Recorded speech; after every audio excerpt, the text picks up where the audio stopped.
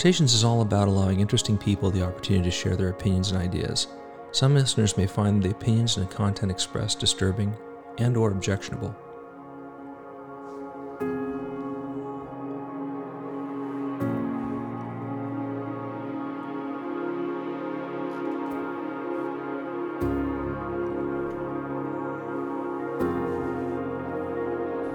Okay, let me reformat that, and let me put this over here and this over there, and get that fixed. That's not good right there. Okay, I think that's right. I'm going to adjust this a little bit. Get that right. Okay, I think we're ready to go. I've forgotten how we even started. Oh yeah. Hello, everyone. This is Todd Fredericks, DO, Associate Professor of Primary Care at The Ohio University Heritage College of Osteopathic Medicine in lovely Athens, Ohio. I am in my new office in Irvine 226. If any of you are ever near Irvine 226 and the door is open, you're welcome to come in. I have a refrigerator over there. I have things to drink inside of it that are approved by the university. And I've got a really nice view of the green. Just a short distance from me is the brand new medical school, Heritage Hall, which is it's new car smell. Like literally, it just opened. Like the first class, what would this be? The class of 2025 is in there. The class of 2024 is in there. The second year is in there doing something today. I don't know what it is because I'm not there today. I'm not teaching today. I have my first clinical shift after having been away from clinical medicine since February, at least civilian clinical medicine. And you're probably wondering, well, what's been going on? Where have you been? Why hasn't Rotations posted a new episode? Well, I'll be quite honest with you. I've been in the Middle East, and I spent many months there.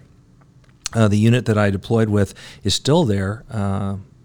Doctors in the military, unless they volunteer to go for an entire duration tour with the unit, are only obliged to do 90 days in the country. As it was, I did something in excess of 4 months on active duty, closer to 5, in addition to a year of COVID duty, working to mitigate COVID. And so I felt after that 90 days I needed a break, and I'm still not there yet. It's been a month since I got home, and this is the first time I've actually had enough headspace to sit down and start having more traditional conversations through the medium of Rotations. I've got a call out to a couple of people. Brian Plow, number one, who I haven't seen Brian in months, and I miss him. Brian, I want him to come down, and we're going to talk about sort of a non-traditional thing. We're going to talk about whatever Brian's doing, literally. I mean, he is a founder of Media and Medicine. He is a co-founder of Rotations, and I think it's important to catch up with Brian and find out what's the film guy doing, right? Then we've got, I'm going to try to get John Bowditch down here from the Grid Lab. John does immersive game design, all that stuff here at OU. He's well known in the industry that he works in, and John's just a good guy to have around for general color. And I'll be honest with you, I just need, I need to take a break a little bit. I'm not sure why. I'm having a hard time. I turned 56 2 days ago, and I'm having a hard time getting my head around the now. Where I'm at. I experienced an awful lot. Those of you who are not in the military, who are watching events far away around the world I can only assume what that you're feeling in terms of mixed emotions. Well, when you are in the middle of it and then you come back here, it's a little confusing. I arrived back, I don't have an office, or I did have an office, I didn't know where it was, I had to find that. I had to unpack my office, I had to bring all my recording gear back from the COVID, from my home office back here, and get it set up, and try to make this office feel kind of like what I need it to feel like, which is I am a university professor at the oldest university in the Western Reserve of the United States of America. OU's founding dates back to 1804. We are much older than any other university that you would think of outside of some East Coast universities, and so there's a lot of nostalgia for me at OU. Certainly Irvine was not built in 1804, but it has wood paneling, and it has the warmth of what I think a university office should feel like. And I need that mentally. I need to be connected to the past as well as thinking about what happens next. So I'm not one of those people that you're going to find that's just so enamored by future progress that I need the newest, shiniest thing. And so the university recognized that, and they said, Todd, we think you'll be happier if you're over in kind of the part of the university without the new car smell, the character part of the university, which is not to say that I don't spend time in Heritage Hall. It's got technology off the charts. Like you can do incredibly sophisticated class presentations and video work. It is a really interesting place to work, and I mean that in a positive sense in terms of what the potential is. Our simulation facilities are better than we ever had at the old building in Grosvenor, and we're getting ready to launch those as far as how we apply simulation activities to medical education. Those first events are coming up. And we have some great lab spaces and meeting spaces over there, as well as, aesthetically, there's a lot of things that are nice about it as well. But for me, to just be able to think and read, I'm sorry, I'm Gen X. I'm not connected, intravenously to social media. I participate in it and I understand it, but I like having an open wood door. I do, and I like having windows I can open, and I like being able to look out at a green, and that helps me think better. And so Ohio University Heritage College of Osteopathic Medicine has done a good job, I think, in helping to balance those of us with those needs academically with people who are like, I want to be in the new car smell. And so I think we're finding a balance in the new organization to see how we work as a machine and how do we develop over time. And I'm excited about that, and I think the executive dean is, and certainly the Athens campus dean and the students as well. They've had a lot of great events, and the students, I think, are really enjoying it. And I say all that only because it kind of contextualizes where my mind is. I'm trying to establish some ground. And if I told you that that's been difficult because Afghanistan, right? Afghanistan. I've got a project right now trying to get a canine back in the United States that when that story is ultimately told, and I'm trying to figure out how to tell it because there's a lot of ramifications to publicly airing that story that I have to be very cautious about, it will blow your mind. And so I've been working with various people that I know to try to get that canine brought back to the United States. And, you leave and you've still got friends over there you're working with on major projects. One of my last assignments was helping to conceptualize the medical support plan for Afghan displaced persons that were coming in through one of the major camps created by the U.S. military. That should be clearly noted that the U.S. military on several levels did have an understanding of a need for a sanctuary for Afghan civilians and U.S. civilians, and those plans were in effect months ago. And so I just want people to understand that there were many of us who were working actively around the Middle East with the anticipation of a need to help support eventual exit from Afghanistan and what the implications that would be. And that's kind of what I want to talk about a little bit today, getting back into rotations, is from the safety of my very familiar office in Irvine and within viewing distance of the brand new future of OUHCOM as symbolized by Heritage Hall and the good things that are going to happen there and the development and growth of the school in the future. It's easy to kind of get a little anchoring point here to look back.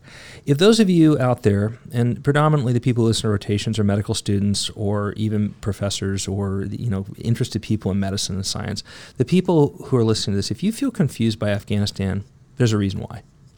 Let's just be honest. There's a lot of cognitive dissonance, and I'm going to be clear that there is active information operations going on about shaping what has happened in Afghanistan. I'm not going to comment about Afghanistan from a political perspective, other than to say that that story is not complete. Let me repeat that. That story is not complete.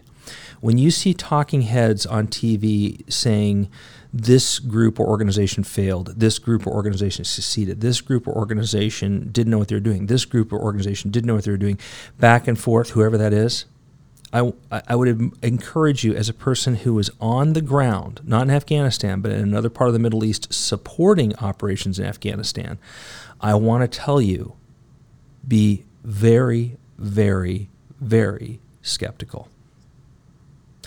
The U.S. military hasn't even completely come to terms with what has happened in Afghanistan. And there's going to be books, and there are going to be field manuals, and there's going to be operational directives, and there's going to be soul searching, and there's going to be people at the highest levels of military leadership that are going to try to figure out the lessons learned.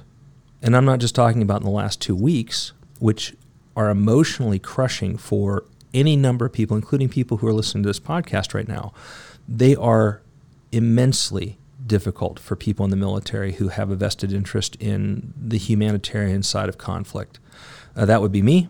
I mean, I've always had a leaning towards civil affairs. I've always had a leaning towards the civilian costs of war, and I have an eye towards that. And so my lens naturally focuses on human impact and conflict, not just for civilians either, for the military people. You know, I'm in a feelings business.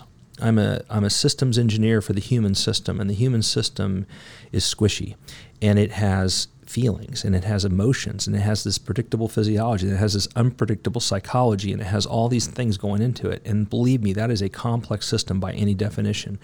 My particular penchant is towards the qualitative nature of the human experience, the spiritual emotional side. Even though I'm a physician and I can deal with the physical side, I think about the spiritual emotional impacts of this stuff and what it has in terms of implications for moral trauma.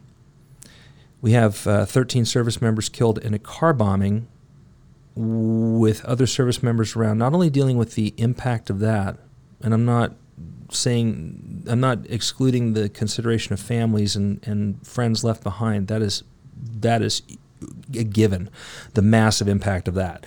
I'm talking about young people that are being forced to make decisions about who gets into a safe haven, Hamid Karzai International Airport, who does not, who's the last person on a plane, who doesn't qualify, who does qualify, in the midst of the loss of U.S. Military personnel and Afghan civilians. And I'm going to tell you, as a person who's been witness to what the after effects of an IED are, my first experience with that was as a 40-year-old senior mid field grade officer, lieutenant colonel. Young people have to face that stuff, and that's going on. There's a lot of things that resonate around your head when you think about that.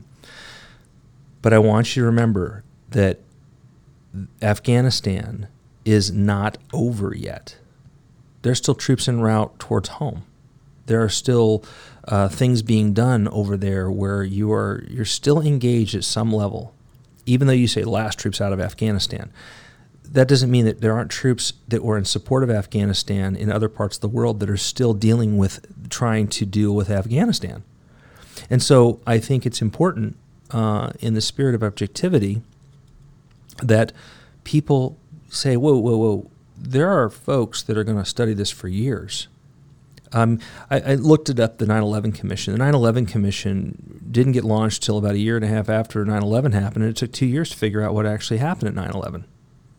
I mean, think about that. It was a one-off attack in New York City in a very contained, very robust investigative environment. I mean, there was no better, if you could say, if you wanted to find a place with incredibly good investigative support to analyze an incident, it would be New York City. Because the NYPD alone, the intelligence division alone of the NYPD, is larger than most police departments in the United States.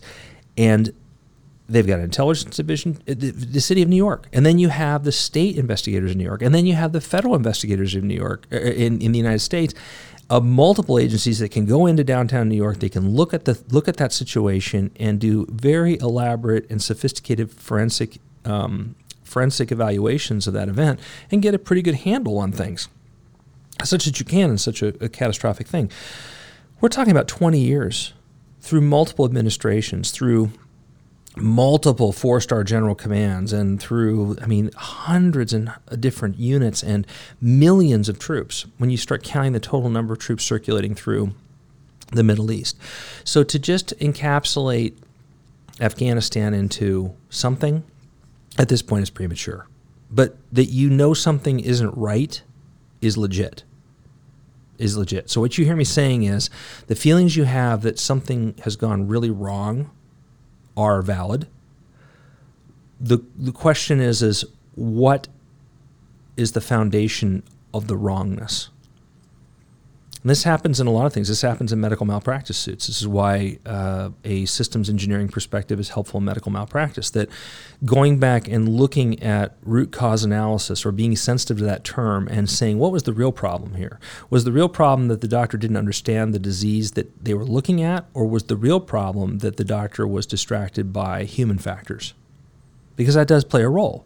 If you are sick with COVID or you're sick with some other illness when you have a critically ill patient and you weren't quite certain, the fact that you didn't diagnose the correct illness may not be the real problem, because if you hadn't been ill, your decision cycle may not have been impeded. You may have corrected that error before an adverse event occurred.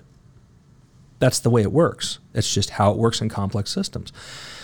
And the system involves the investigators as well. When you look at studying any system, I think it was Heisenberg. I think it's Heisenberg.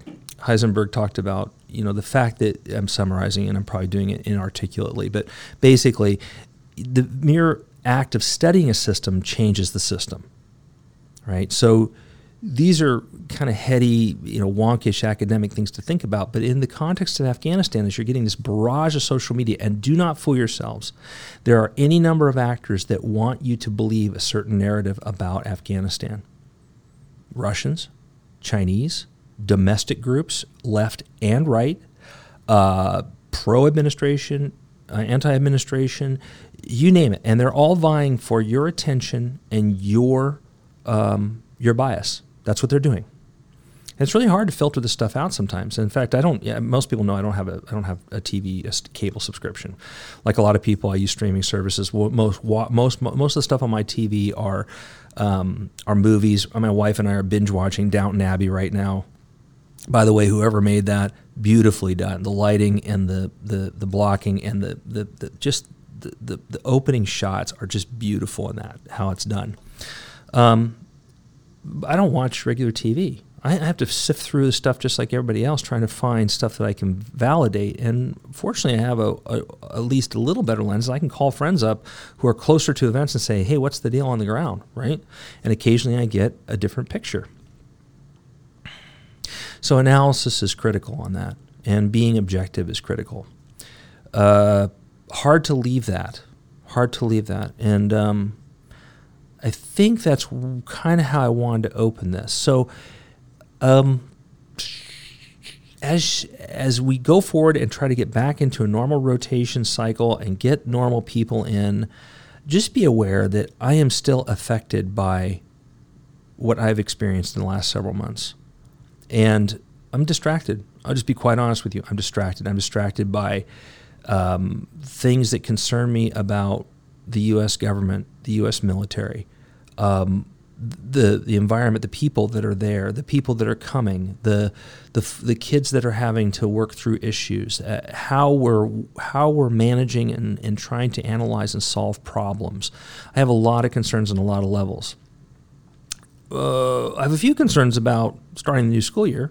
That's always a little bit anxiety-ridden because you're sitting there thinking, what have I missed? Or, are these students is it going to resonate with them? Will it help them in the end? I've already identified areas that need to be scrubbed. I mean, I've been away from actual academics for quite a long time, and it's a continuous process. Just so you know, in a medical school, there's a continuous, Boyd would be the guy to look at this, right? So if you look at BOYD in the OODA loop, there's variations of the OODA loop, but observe, orient, decide, act, right? So this constant revisitation of what you are measuring in your system and trying to keep your decision cycle running at a rapid enough rate to accommodate changes that are necessary within the system. That OODA loop is constant in a medical school. It kind of goes on a semester basis. Usually this semester coming up is the one we're looking at right now. I'm looking at things in this semester right now I need to change. I'm not going to change them now because they're not career critical or academically critical for the students, but I know they need to be modified just to make up for changes and things that are happening. But this is kind of how complex adaptive systems work in general. And I would just tell you that as an individual who's currently working through the War College, the Army War College, that's what we're focused on right now, is complex adaptive systems and organizational change and change management and change leadership, how that works. And it gives you a deeper appreciation for the challenges faced by leaders. I'm not a leader, I'm a staff officer. I mean, I'm very comfortable with being a professional advisor and subject matter expert in my field. I understand that I don't get my way, that I can just put in input and let people like the deans make their ultimate decision, and they're dealing with complex environments. Deans are dealing with things I can't imagine. I mean, let's be honest. I have led big enough organizations myself that I know some of the pressures that they face, but I don't know all their external stakeholders. I don't know all the people that they're trying to influence and the things that are difficult for them to balance.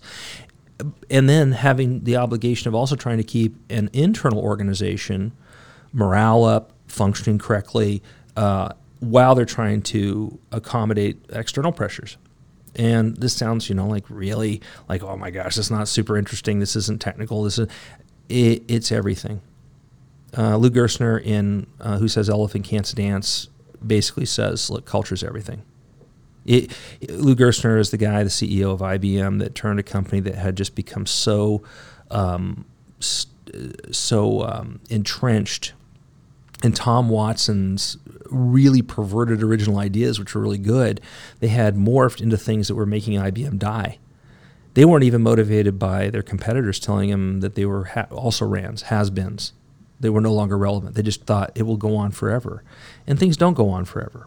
Afghanistan doesn't go on forever. Systems are dynamic and they change over time, and that's why you have to reevaluate and reassess, and you have to go back through and you have to look at these things, and you have to study them, and then you have to interpret the data, and then you have to learn from the data by applying it to your own situation. People who are listening, they're with me in the War College, know that I'm quoting from stuff I'm reading right now, but it's still applicable. It's stuff I've thought about. I just couldn't articulate it in the same way I am now because I have the benefit of nomenclature from, thankfully, the United States Army War College. But these changes that you see, when you look at them and they don't make sense, step back just a little bit and say, this is a really complex system. It's a really complex system. We've left some, the pundits are saying we left $90 billion worth of military equipment in Afghanistan. I'm trying to figure out how many military working dogs were left in Afghanistan. I'm not sure anybody really wants to disclose that information. It may be none. It may be more than that. I know that in World War II we left combat dogs behind in Guadalcanal. I think it was Guadalcanal. I think there was 21 Dobermans that were left there, just left. Things that emotionally impact me. But my point is that it's complex. The system's complex. So one simple answer of, well, if this had just happened, it would have solved everything. That is flat out wrong. That is flat out wrong. And medical students that are listening to this, at the direct tactical level, and what that means for medicine, let's just put that, let's make military terms match civilian medical terms. The tactical level of medicine is the clinic. It's the doctor with the patient, the provider with the patient. The operational level of medicine would be the head of the department. Okay, they're trying to conceive where the Department of Internal Medicine is headed in the next 4 or 5 years. What kind of equipment are we going to need? The head of radiology, do we need a new CT scanner? That kind of stuff. The radiologists are reading the films. Those are the tacticians. Those are the tactical guys. The operational guy is the department chair. It might be the chief of staff, right? If you're in a large hospital consortium, the chief of staff of that hospital is the operational person. My little hospital within the giant hospital conglomerate is operational. We're supporting this community in their healthcare. Then you have the strategic level, which would be the C-suite, the fifth floor corner offices of the consortium, the giant hospital corporation. We're talking about the Kaisers and the Ohio Healths and the university hospitals, and there's millions of others. I'm not taking them out I'm just giving you examples from the Midwest, right, from Ohio.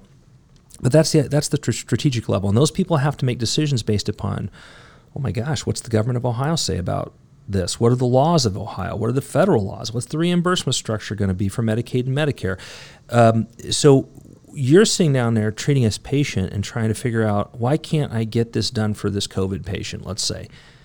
Those effects are sometimes generated at levels above you and are constrained or modified by things you wouldn't even think were associated, right? So I'm going to give you an example for canines. Let me give you a hypothetical. So I have enough, some of you know that I have a very strong affinity for dogs. Plow and I have been working on a film about service animals now for a couple of years. We have half the content. By the way, if any of you know of any veterans with post-traumatic stress that have a service canine, I would love to interview them if they're willing to. It's a hard group to recruit from. There's a lot of trust issues there. There's some stigma about PTS still that I think is sad. But if they have a service animal and they're interested in being interviewed, I'd like to talk to them about their experience. So that said, let's talk about the military working dogs. Some of these animals are so dangerous that the only people that can safely work with them are kennel masters or dog handlers.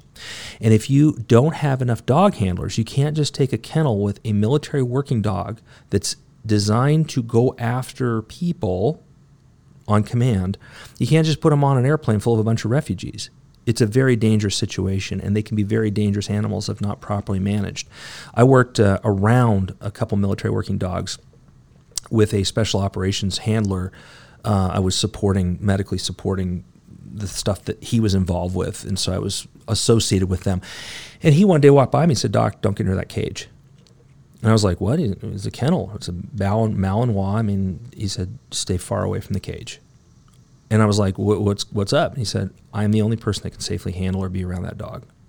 That's legit, and it's real. And so when you hear these stories that someone says, "How could we possibly have left dogs on the ground in Afghanistan?" One explanation is something you wouldn't think of, and that is, how do you safely feed and care for that animal that is really dangerous on an airplane full of civilians? I'm not saying that happened or didn't happen. I'm just saying there's always extenuating factors in decision making, and it's an imperfect system that's complex in nature. And so sometimes things that can look really ugly actually have a legitimate reason for being decided the way they were. It was the best of bad options, if you know what I mean. So I want to thank you right now. I'm at 26 minutes. I got to go to clinic. I got to get my passwords redone. I'm trying to get my head back into that, figure out what it's like to treat this wonderfully deserving population of patients that I am privileged to take care of over at Appalachian Behavioral Health. And I'm looking forward to seeing a few of those folks again, because they're really decent people at the bottom line, and I like taking care of them. But this is helpful. It's helpful to talk to you about this. It's helpful to frame the context of these things. It's helpful to reach out to you. And as always, if you have any questions about rotations or the stuff we talk about, or you have suggestions, you can always reach us. You'll hear the outro, and it'll play. And I welcome you to come back. And for that, for those of you who are still listening, who are going to listen to this, I'm thankful that you have taken the time and have honored me with your ears. With that, I'm going to leave you. I'm going to shut this off. I'm going to go edit it. I'm going to post it on SoundCloud, and it'll go onto iTunes. And we're also going to try. I'm going to try to locate him. He's a shifty little dude. Nisarg Bakshi. He's out there somewhere. Another co-founder of Rotations. He's embedded in his pediatrics residency, and I'm going to find him and find out how he's doing, and we'll do a little snippet on him too. So, with that, this is Labor Day weekend. Hopefully it'll get posted on Labor Day. I hope you have the best of Labor Days. I hope you think carefully about what Labor Day is about. It is not about veterans. It is not about veterans. Okay, it's about labor. It's about people who work and trying to give them a recognized day for a time off with their families. So I hope you have a great Labor Day. I'm glad to have this outlet with you. And again, I hope we can build some content in the near future that's going to make you really happy that you took the time to listen. So with that, take care.